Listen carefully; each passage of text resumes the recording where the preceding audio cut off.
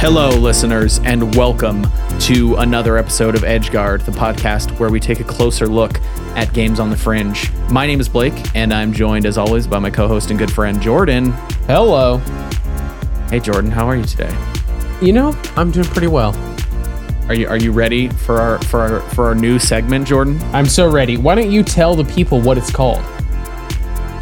From Jam to Gem. How was that? It was pretty good. Pretty good. Pretty dramatic, huh? It is dramatic. What is this new segment?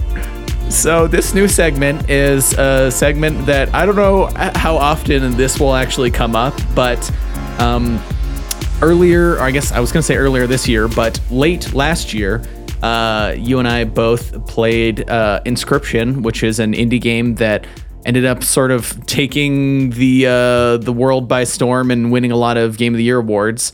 But sort of late in the year, I found out that the game started as a Ludum Dare Game Jam game. And I thought, wouldn't it be fun to go back and play the original Game Jam game and sort of compare and contrast and that with the final game of Inscryption. And then in sort of brainstorming that, I thought, it would be a fun name, From Jam to Gem. And it is a fun name. The only possible downside is that we now have locked ourselves in to playing games that are good. Because if they're not gems, that's not true. We can't play them. Yeah, so. I mean, gem, it could be a gem in that it's like interesting. You know what I mean? A tiny gem, a little thing enjoyable to look at, a little sparkle to it. A trifle. Yes. Well, it doesn't matter this time because Inscryption's awesome. So yeah. So both of these games are by Daniel Mullins, who is primarily a solo developer, known for games such as what's the Pony Island, what's the one, the Hex, I believe is the game. I haven't played that one, but yes. Oh, I haven't played. That was his one just before this one, just before Inscryption. I've heard. Actually, I was about to say something that may be considered a little bit of a spoiler, so I'm not gonna say it till later. But on that note, we are going to be getting footloose and fancy free when it comes to spoilers for Inscryption, and I guess also to Sacrifices Must Be Made, although Sacrifices Must Be Made is also like 20 or 30 minutes long, so maybe less of a deal than Inscryption. So if you've heard anything about Inscryption or you're halfway through it, you might not want to listen. And if you haven't heard anything about Inscryption, go play it, because I don't know about Jordan, but it was probably it was one of, if not the best game I played last year. I thought it was a really, really cool game. Yeah. And it'd be really fun to go in blind. Yeah. It's one of those games, classic thing, but like, don't look up anything. But it is in fact, I think it's a game it's fun to play without knowing where it's going to go at all. And so this is your warning. If you like games that are good, and are also if you like roguelike deck builders or any kind of card game, and even if you don't really like that kind of game, because I don't really play a lot of that kind of game, and I thought it was great. So go play Inscryption and come back, and that's your warning. So now, hello, listeners, welcome to the other side of the spoiler warning. Welcome to the spoiler zone. The spoilers. Wait. The spoiler zone. So Inscryption, what a game, huh? What a game. I was very well, I could just maybe jump right into it with Sacrifices Can Be Made, but very similar. I feel like a large portion of the Leshy Cabin segment of Inscryption is here in fully realized form, which kind of surprised me. Yeah, it's kind of amazing the degree of like a lot of the sort of like stylistic elements of Leshy's Cabin, which is if you are some sort of heathen who's decided I don't want to play a cool game, I just want to hear people talk about all the cool stuff that happens in it, so that if I do decide to play it, it'll be less cool. I'm just kidding. I'm not shaming you. But a lot of the theming in that first section of the game, the sort of Leshy's Cabin section, is totally here. Like ding the bell, playing at the table. A pair of dark eyes from across the room. Even like the sound of Leshy's voice, the like and that like weird echoey like deep sound that's just constantly like reverberating in the background. Yeah, the sort of the ambiance of the room, sort of eerie, sort of musical-ish ambiance. It's not the same, but it is very similar. I do think the ambiance in the final game, I would say the ambiance in the final game is better, but a lot of it is there. You're in a dark room at a candlelit wooden table with a grimy scale. It's not teeth on the scale, sadly. No, it's not, which I thought was funny. Although the eye thing is there.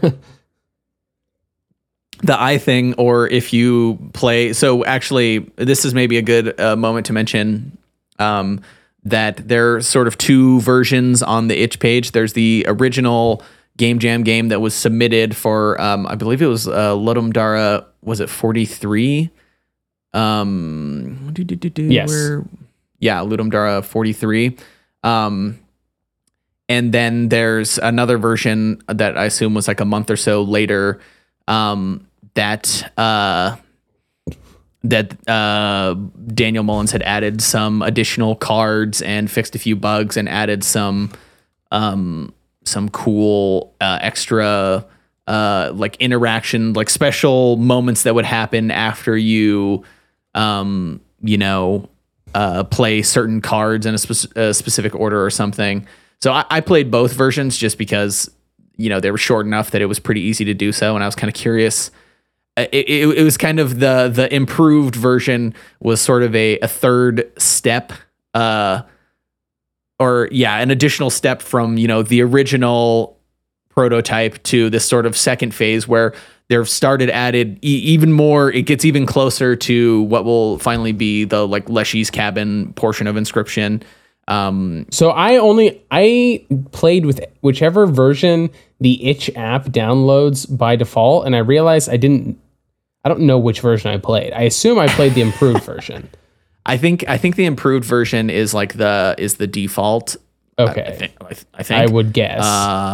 I'm What's the difference between the two? Then I can. Well, the differences aren't big. I would say. You said it adds a third thing. What's the third thing it adds? Well, it adds. What I meant by a third thing is it's a third sort of step in the progression from like, okay, the initial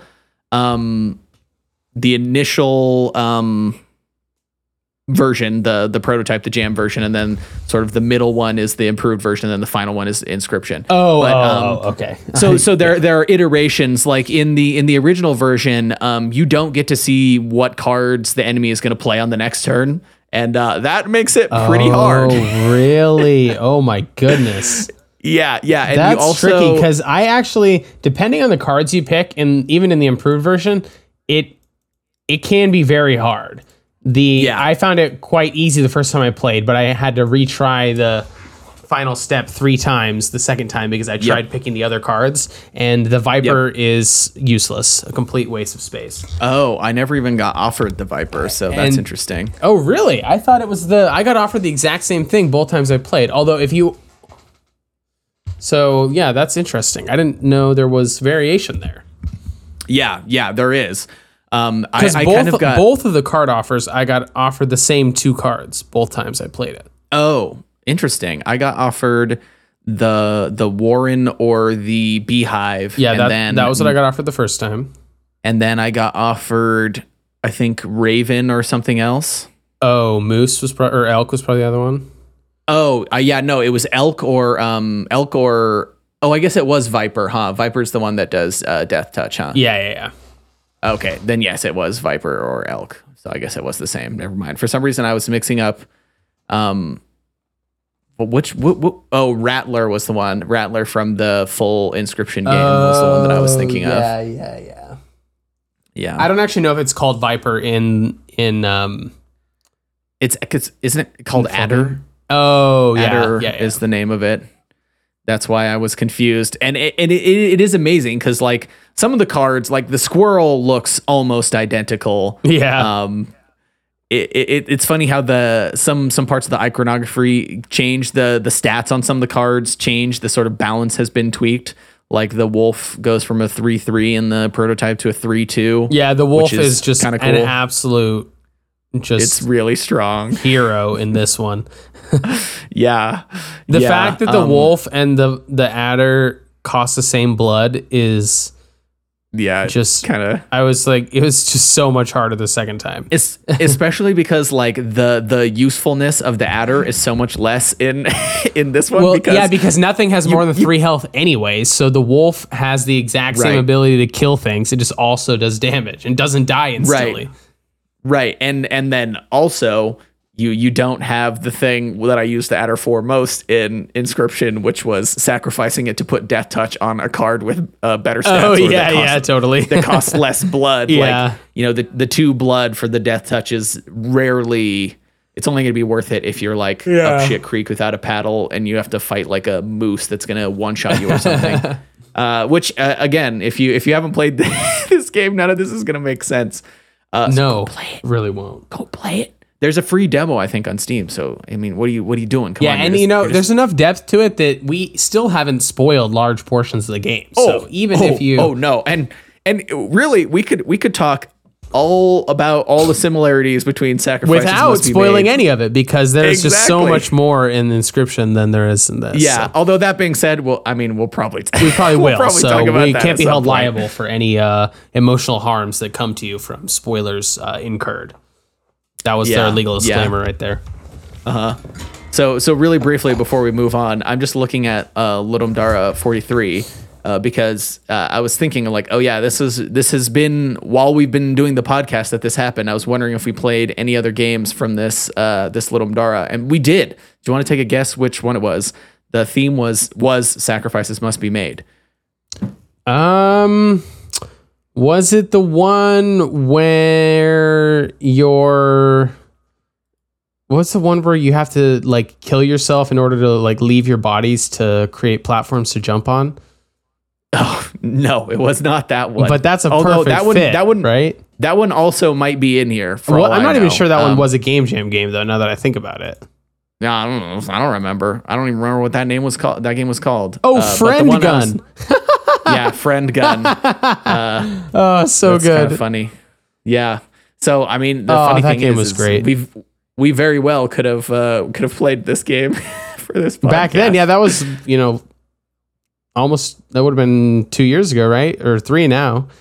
So well, yeah, just over 3 years ago. So that would have been funny. I thought that'd be fun.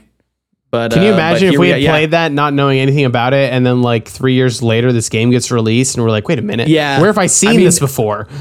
I mean, my secret hope is that From Jam to Gem will become the thing of like, oh, remember this Game Jam game we played 3 or 4 years ago? Well, check this shit out. Now it's a full real exactly. game. Look how cool it is. No, totally. So, keep an eye out for episode 2 of From Jam to Gem, Yes, absolutely. Stay tuned. But anyway, back to Sacrifices Must Be Made. I'm trying to think of like an interesting angle to approach this from. I have one. It's interesting. Great. Interesting that the core mechanics and the vibe are like totally here, but the plot is completely different. Yeah, it's completely different. The reason that you're locked in this guy's cabin and the sort of even like the sense of who you are.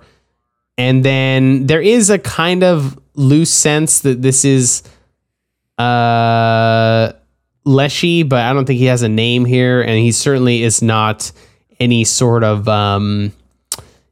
digital avatar thing. He's just some sort of he calls you human, so he's presumably not human.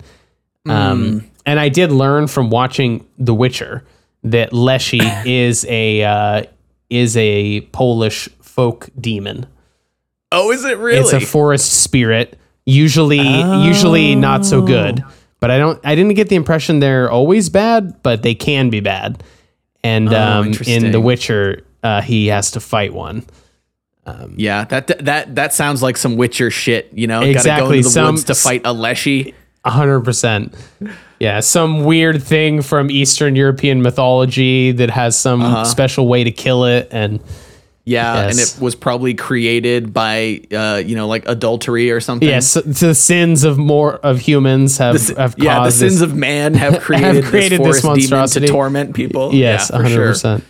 For sure. Yeah, it is interesting. I'd be curious to know like if the ideas for like the sort of narrative trappings of Inscryption were already sort of starting to swim around in Daniel Mullen's head, and that he just didn't include them in this version of the game because, how could you in something so short? But it is I was kind of amazed at how much in common it has from just vibes and tone, even if the story is like much more straightforward, but just the way that the game conveys to you, I think Inscryption has more time to sort of draw out this experience and make it more interesting, but the way it's just like, I don't know why I am here, but I'm clearly being forced by the, like, I'm not playing this game because I want to be playing this game. I'm playing this game because this pair of weird eyes across the table has me captive somehow.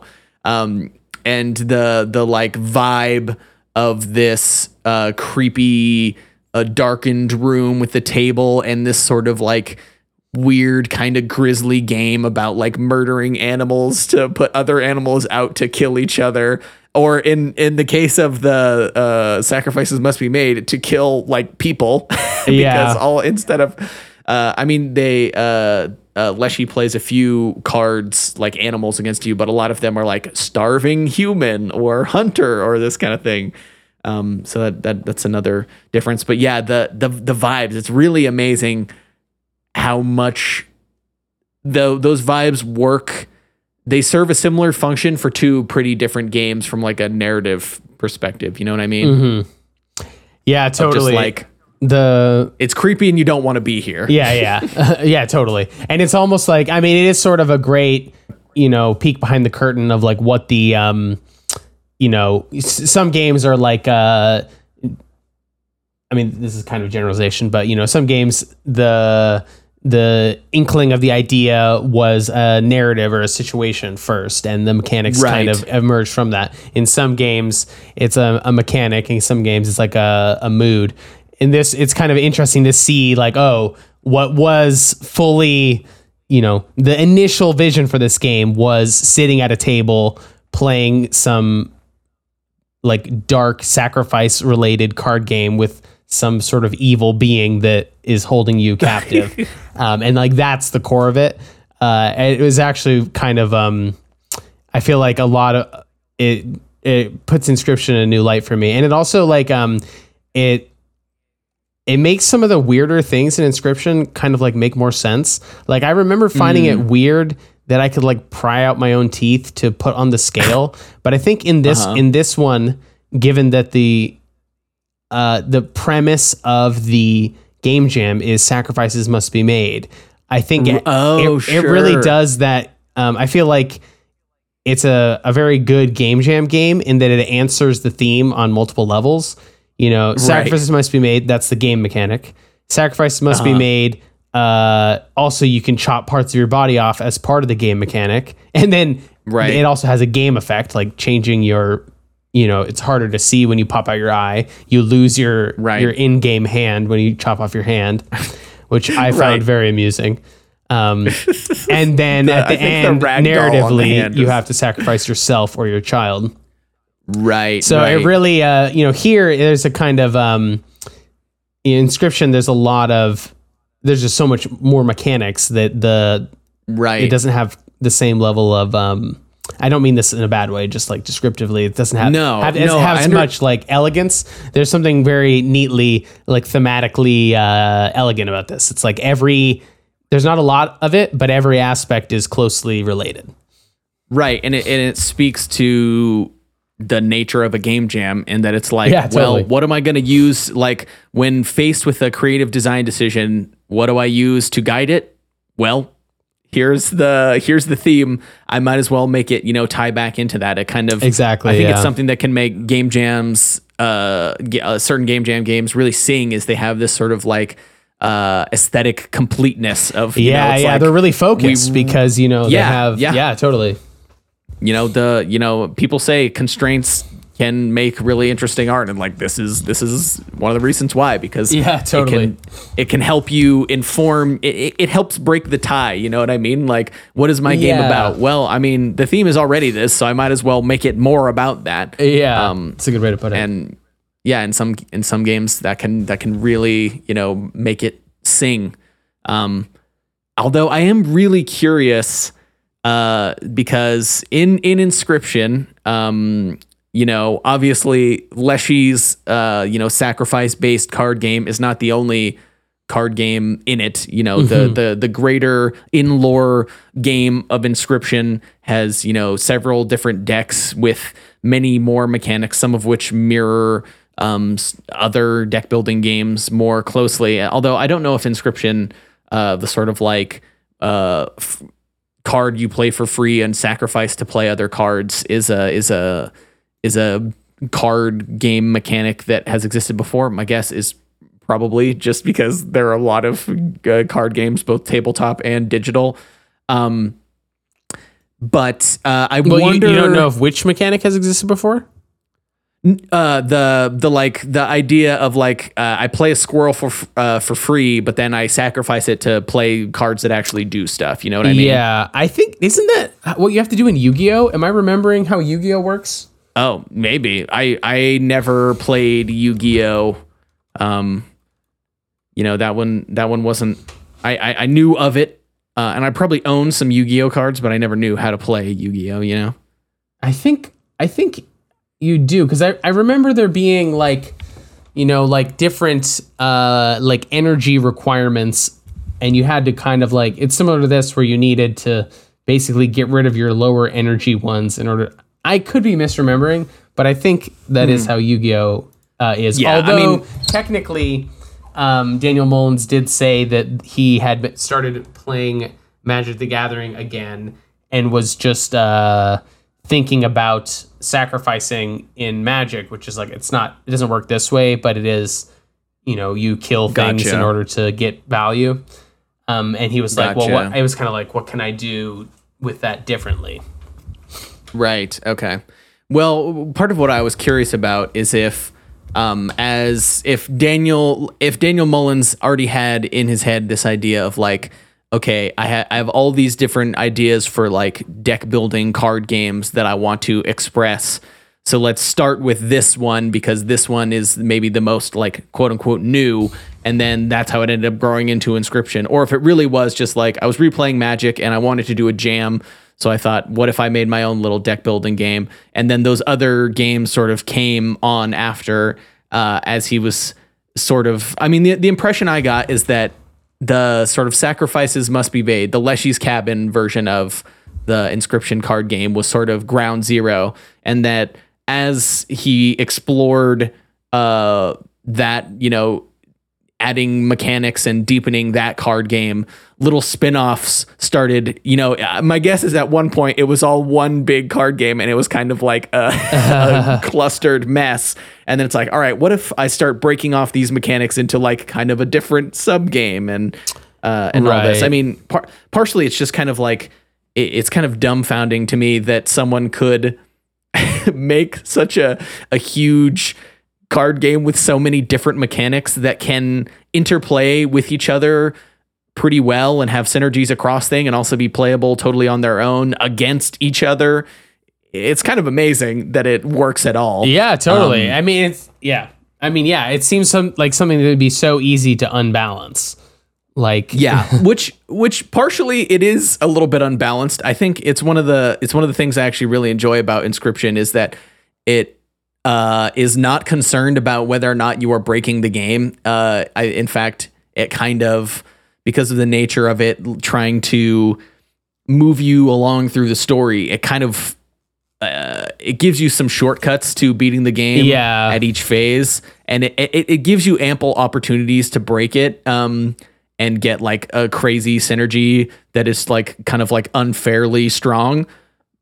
But I mean, because it's more of a narrative game, it's not sort of limited by, there are no daily challenges or anything in Inscryption. It's not like, or it's not like Magic where it's tuned to be competitive, because if it was, it would probably be a shit show. I think or it'd have to be tuned totally differently. I do think the sort of like vaguely roguelike or just run based setup also makes it in the real Inscryption gives you more leeway to allow the player to break the game, because part of the fun in any run based game is like sort of stumbling on some build that's like, wow, this is crazy broken, and then having a really good run, and because you then reset afterwards, it doesn't necessarily break the entire game, even if it breaks it once.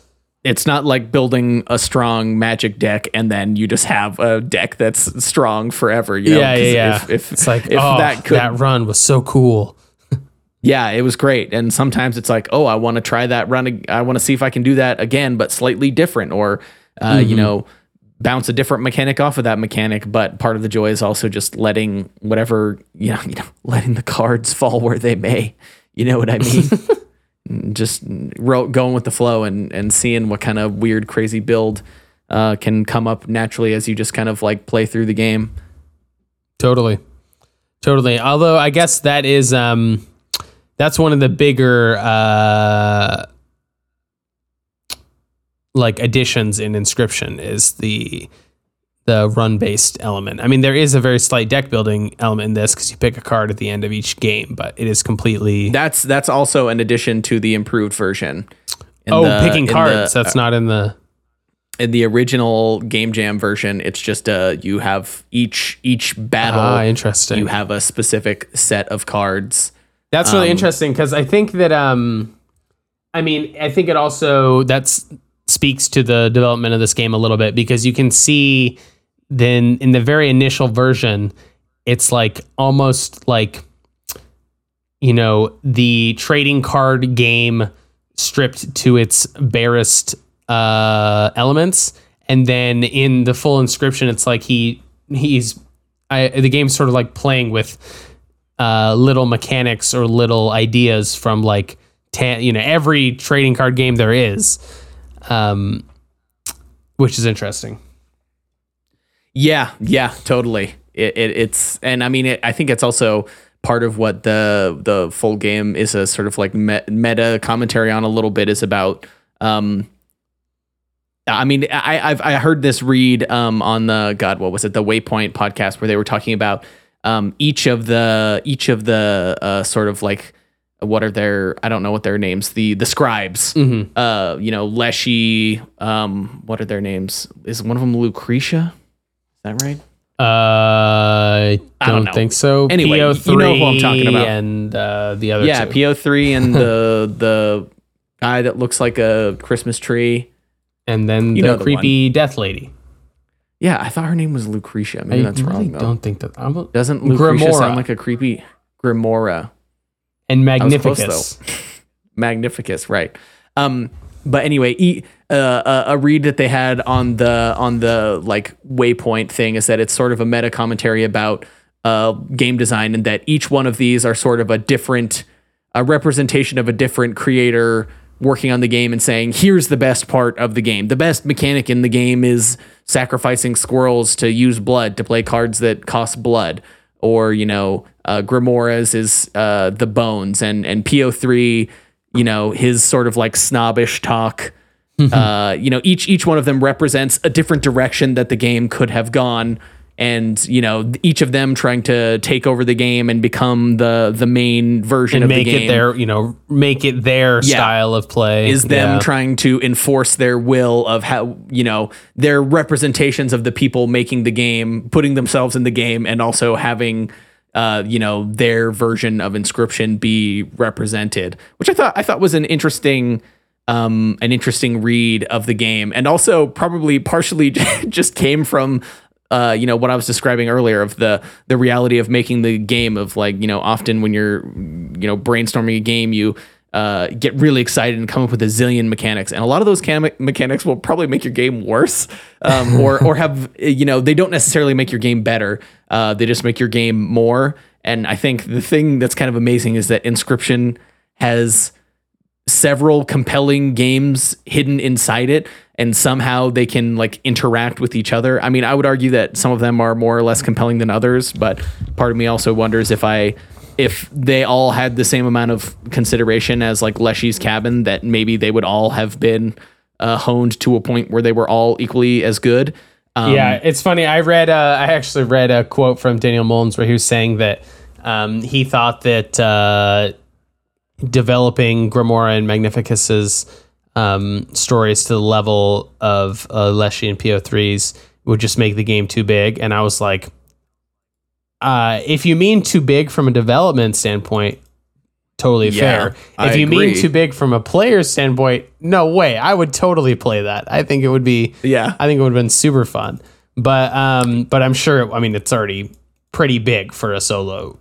How many other solo games, mostly developed by one person, have you put more than 20 hours into? You know what I mean? Especially and 20 hours in a game that's not where it's you're entering new zones. It'd be one thing if there's 20 hours in a game that is some arcade based repetitive game. Right. But it's so very impressive. Yeah. It's, and also the fact that it was, if we're to believe this game, it was made in at most 3 years. That's pretty nuts. You know what I mean? Yeah, that's totally a lot of game in a short amount of time. Yeah. And I wasn't, I mean, totally. I mean, I'm even impressed in how finished this is. Yeah, for sure. For super, I think Little Mdar is normally 48 hours, right? Yeah. I mean, it's almost hard to weekend jam. It's one of those ones where it's I'm impressed that you didn't secretly have this game, half finished beforehand or something. 'Cause it's it's very impressive. Yeah. I mean, partially that's probably also what happens in game jams is someone's I made this prototype, but again, you have that step of okay, well, this prototype can kind of be changed to fit this prompt. So now I'm going to use this prompt to inform all the other decisions that I couldn't make when I made the prototype. It was this is cool, but it's not really a real game. And you say, well, let's make a little, a completed game, a small completed game, but a completed game, and sort of use that to inform all the other bits that I was indecisive about. And, that can lead you to then say, actually, now that I have a whole little game, I could really build upon this. I could really get into this. And then you make Inscryption and win a bunch of Game of the Year awards. And then that's what happened. That's just how it goes. That's what happens every time, Every time. That's why we made From Jam to Gem, because it's so common. It just happens for game constantly. Jam. Yes, it is so common.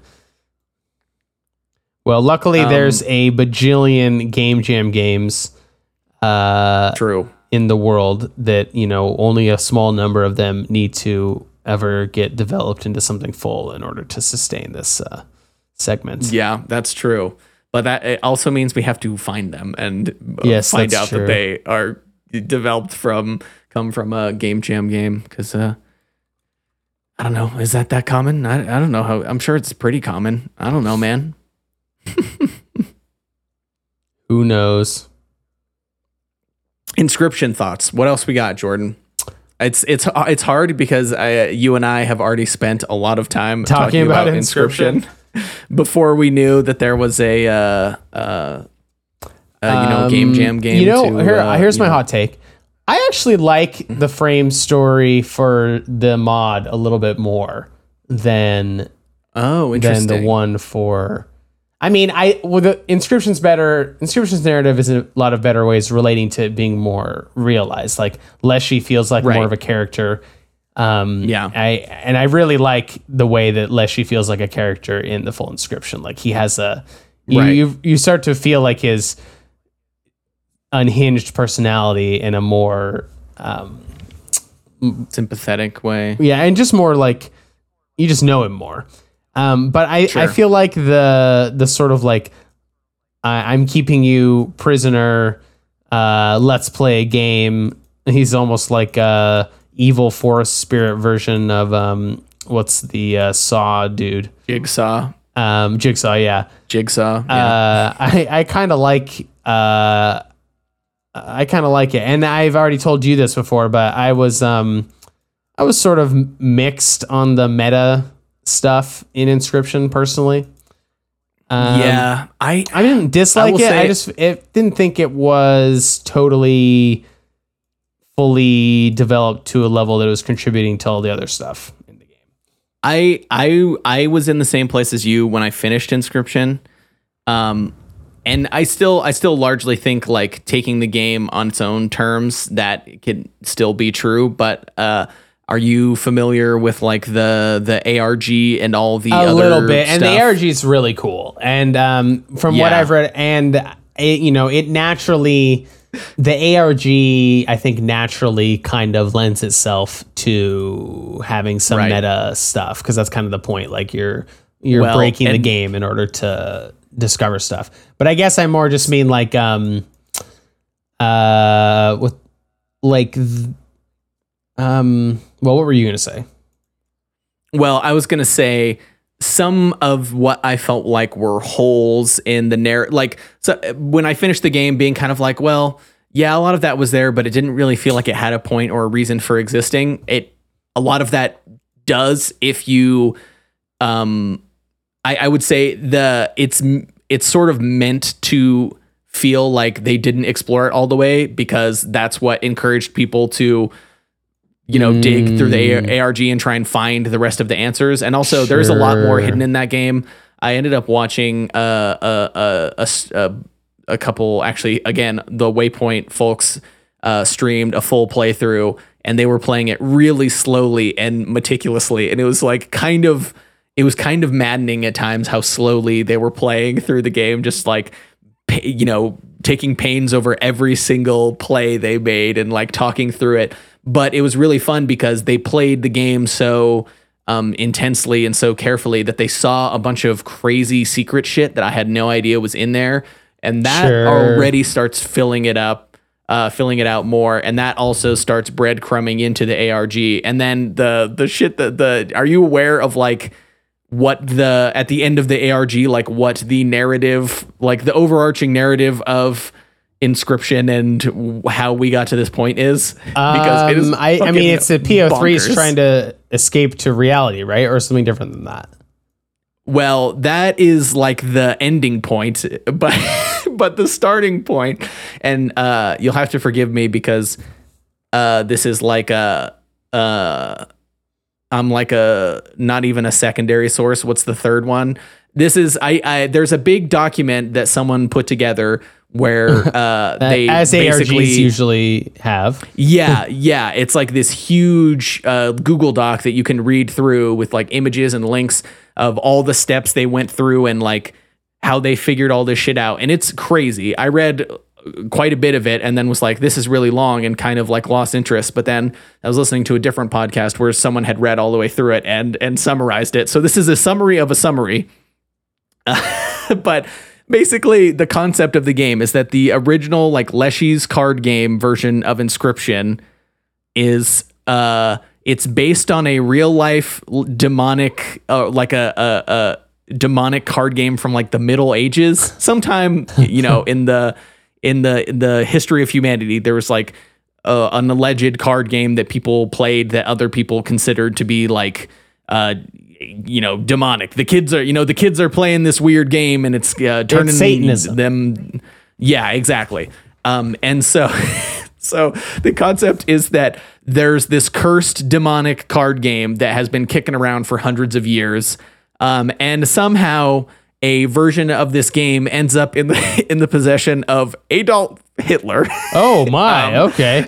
And when he dies in Berlin, and the Soviets are, after like taking over Berlin, are like searching through, they find his corpse, and in the breast pocket of his jacket, a soldier finds this card game. And so they take the card game back to Eastern Europe. I guess if they're in Germany, they're already, is Berlin? Anyway, we're not going to get into it. I'm bad at geography. I'm sorry. So they take it back to Russia, and at some point they're like, we need to get rid of this card game. This part I'm fuzzy on, but for some reason they're like, oh, well, we'll trap it in a digital version. We'll make a digital version of it and trap the game inside. And that is the version of the game that is the sort of second act of the game, is that the Game Funa company that the Casey character worked for found this Eastern European developed digital card game, and they're like, oh, this is pretty cool, we should sell it. But it's still the cursed card game from Hitler's pocket, just translated into a digital medium. And it sort of, that phase is where the sort of clashing characters of the developers, the souls of the original Eastern European developers are those four characters, I believe, is kind of like the implication. I think that's the implication, is that the four scribes are like the guys who were developing it, and as they're developing it, they get trapped and their souls get sucked into the game, basically. And then the Game Funa comes in, and that's like the whole Casey thing, and it ends up with her dying or whatever. And then the final thing that happened is that there's a clip of when PO3 is trying to, he's trying to upload the game to the internet, and then the clip is basically the Lucky Carter's computer booting back on, and it says like upload failed, and then it says like retrying, and then it says like upload success, and then like PO3's or the Stoat comes up and like ASCII on the command line and like laughs or something. The implication being that the version of Inscription you played is what PO3 uploaded, and the curse continues or whatever. Gotcha. So there's my summary of a summary of a summary. I like it. But yeah, I would say hearing all that stuff, again, that's like one of those things that's like not really for me. In the Courage the Cowardly Dog episode, we were talking about how I respect ARGs from a distance. I don't think I'll ever participate in one because I just don't have it in me. But yeah, I like reading the summaries. All that stuff. Yeah, all that stuff in hindsight kind of made me think a little bit more fondly about those elements of the game. Not because I necessarily think it's like the most satisfying story, but the fact that there was more purpose to it, whereas playing through it in the game, it felt a little bit like, oh, it's so meta, and it's like, it felt a little... its inclusion felt a little random, where it feels more intentional, knowing just how deep it goes, Yeah, I liked it, to be clear. I just felt that a lot of the stuff... and maybe I feel this way more about the meta mechanics and the meta narrative stuff, but like the example I use is when you have to select files on your desktop in order to, pick bigger files. Oh, really? I thought that I thought that was cool. Really cool, and then it just disappears. You do it once, and I see what you mean. And it's like it felt like something that was like, you've introduced a mechanic. But because it's like, it almost felt like the interest we were supposed to get out of it was just the novelty of having this meta interaction with our hard drive rather than the like as a mechanic itself. I thought it'd be really fun if it was then like, this came up again, or like different ways of interfacing with your files had to be used. I guess my feeling was that part was cool because they're one-off boss fights, where I feel like, boss fights can kind of tend to be a place where like, here's a cool mechanic we do just for the boss. And you're like, whoa, cool. And then you move on. Sure. And I especially liked the one with the character that's trying to connect you to the internet. Yeah, that one was Are you aware funny. that it is actually sending your card to another player? Like in the real world, it will sit and try for a while, and I think it'll eventually give up if there's not another person at that boss fight. But if you give the person a card and they win their round of the fight with your card, then you just automatically win that second phase of the fight. I mean, sure. That's fun too. And that's cool. It was hell. very funny. Also, I had to do that fight twice because the first time I got some garbage card that was like unplayable, and then the second time I don't even remember what it was, but it was like totally OP. I was like, oh my god, this card's incredible. Yeah. I mean, you got someone who really knew the game and was like, we're going to make a really cool card. I know you could make, I saw on that stream I watched, the card they sent was a 0 cost. It was a 0 cost, and it had like the thing where it would respawn, and it just increased your energy level. So you could just boost your energy all the way to full the turn you got it. Oh my god, it's free that's to play. so good. It's free to play, and you could just smash it with the hammer and play it again. That's insane. It's like, and they're like sending this off, like hopefully someone finds it useful. And I actually don't remember if the person that got it won or lost, but it took a long time. They were sitting there waiting for a while. That's so funny. But I will say, like, watching a different set of people play all the way through the game and see how different their experience could be from mine it really made me love it and appreciate it a lot more, which is saying something because I already really liked it and appreciated it a whole lot. So I do think it's a pretty special game. Yeah, no, totally. I like it a lot. I think it was one of the better games I played last year. So strongly recommend it to any and all. Yeah, for sure. Any other Inscryption or Sacrifices Must Be Made thoughts? Any thoughts about the evolution? I mean, I guess we've kind of spent the whole episode talking about this, but no, I think that's all. I think that's all I had. I guess I will just say I hope we find other Game Jam games that turn into real games that were as good as Inscryption. Oh yeah, that's definitely going to be a tough act to follow. Yeah. The last thing I'll say is that obviously I wouldn't expect a Game Jam game to have like a full soundtrack and sound design, but the soundtrack and sound design in Inscryption are both excellent. Yeah, totally. Fantastic. And I think they're both a big part of both creating the atmosphere and making the game feel satisfying. Like the individual mechanics and the different versions of the card game each have their own identity and all feel really satisfying in their own different ways. And I think sound plays a huge part in that. So shouts out. I forget who did the sound. They obviously weren't involved in Sacrifices Must Be Made. But anyway, shouts out to that person. Yes, for this one, he used GarageBand, Audacity, and his own personal microphone. It says, his shitty microphone, yes, I believe, is what the quote is. I'm impressed because the sound's honestly pretty good even in this one.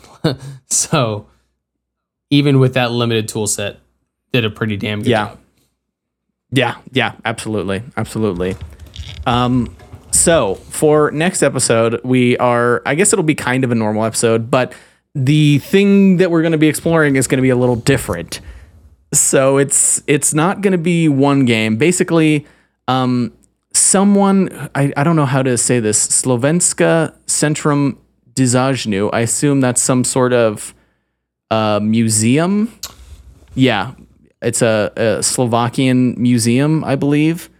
Have found some Slovak early Design Museum. Yeah. These are some early digital Slovak games. It says created in cooperation with Slovak Game Developers Association by a bunch of people, a lot of them like Slovakian teenagers, I guess. But they've been ported and translated to English, localized to English by this museum. And so we can play these weird Eastern European indie games from like the late 80s. And I'm pretty excited to see what the secrets are held within. These games, super there interesting. are 9, 10 of them? I think 8, right? Oh no, 9. 1, 2, 3, 4, 5, 6, 7, 8, 9. No, 10. Oh, okay. So I don't know if we'll play them all. Maybe we will. Maybe we'll kind of divide and conquer. We haven't decided yet. But anyway, we're going to check out this collection. I think these are all ZX Spectrum games.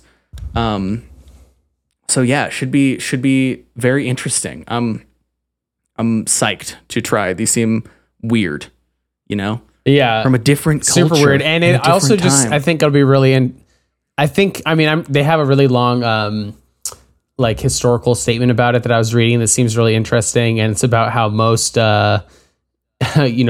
actual personal computers in this period were kind of hard to get because the like domestic computer production was very, very, very small or non-existent. Right. So most of them were imported or smuggled from like the West. Mm-hmm. And so there's like a black market for personal computers, but enough of a black market that people are able to like have these underground like game development communities. So it seems super interesting. It's a big part of the sort of like lost games history of the sort of mid to late 80s is similar movements across the world where, it's not all America and Japan, where home computing were, huge markets where lots of things existed and people could get their hands on them. It was a lot harder to get your hands on either the hardware to play the software or the software itself.